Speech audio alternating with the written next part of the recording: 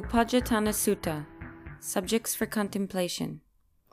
Translated from the Pali by Thanissaro Bhikkhu.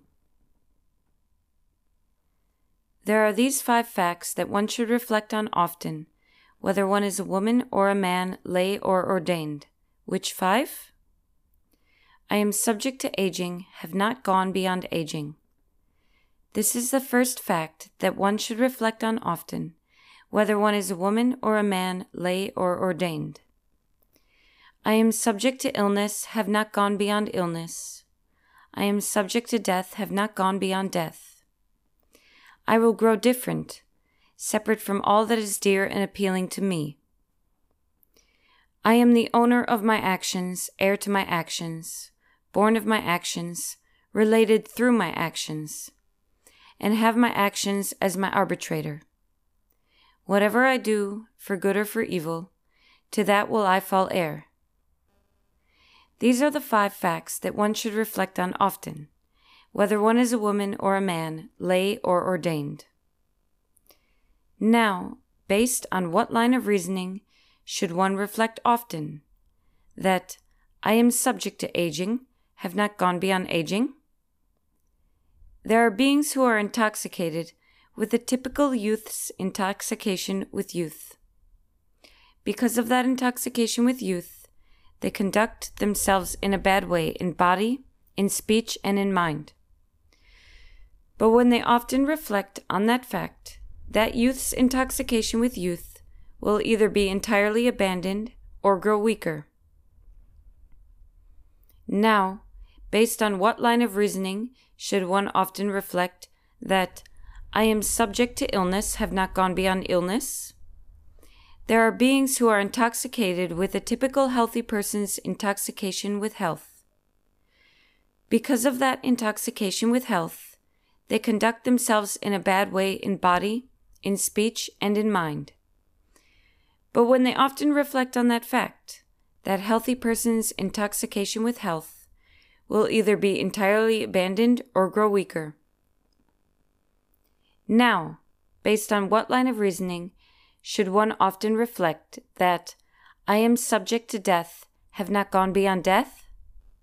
There are beings who are intoxicated with a typical living person's intoxication with life. Because of that intoxication with life, they conduct themselves in a bad way in body, in speech, and in mind. But when they often reflect on that fact, that living person's intoxication with life will either be entirely abandoned or grow weaker. Now, based on what line of reasoning should one often reflect that I will grow different, separate from all that is dear and appealing to me? There are beings who feel desire and passion for the things they find dear and appealing. Because of that passion, they conduct themselves in a bad way in body, in speech, and in mind. But when they often reflect on that fact, that desire and passion for the things they find dear and appealing will either be entirely abandoned or grow weaker. Now, based on what line of reasoning should one often reflect that I am the owner of my actions, heir to my actions, born of my actions, related through my actions, and have my actions as my arbitrator? Whatever I do, for good or for evil, to that will I fall heir? There are beings who conduct themselves in a bad way in body, in speech, and in mind. But when they often reflect on that fact, that bad conduct in body, speech, and mind will either be entirely abandoned or grow weaker. Now, a disciple of the Noble Ones considers this: I am not the only one subject to aging, who has not gone beyond aging.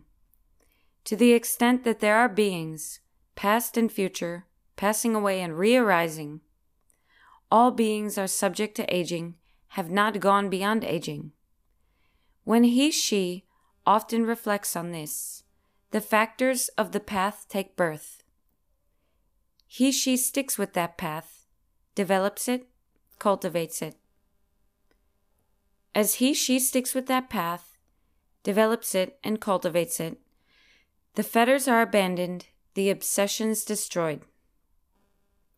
Further, a disciple of the Noble Ones considers this: I am not the only one subject to illness who has not gone beyond illness. I am not the only one subject to death who has not gone beyond death. I am not the only one who will grow different, separate from all that is dear and appealing to me. A disciple of the Noble Ones considers this: I am not the only one who is owner of my actions, heir to my actions, born of my actions, related through my actions, and have my actions as my arbitrator, who, whatever I do, for good or for evil, to that will I fall heir. To the extent that there are beings, past and future, passing away and re-arising, all beings are the owner of their actions, heir to their actions, born of their actions, related through their actions, and have their actions as their arbitrator. Whatever they do, for good or for evil, to that will they fall heir. When she often reflects on this, the factors of the path take birth. She sticks with that path, develops it, cultivates it. As she sticks with that path, develops it, and cultivates it, the fetters are abandoned, the obsessions destroyed. Subject to birth, subject to aging, subject to death, run-of-the-mill people are repelled by those who suffer, from that to which they are subject. And if I were to be repelled by beings subject to these things, it would not be fitting for me living as they do. As I maintained this attitude, knowing the Dhamma, without paraphernalia, I overcame all intoxication with health, youth, and life, as one who sees renunciation as rest. For me, energy arose. Unbinding was clearly seen.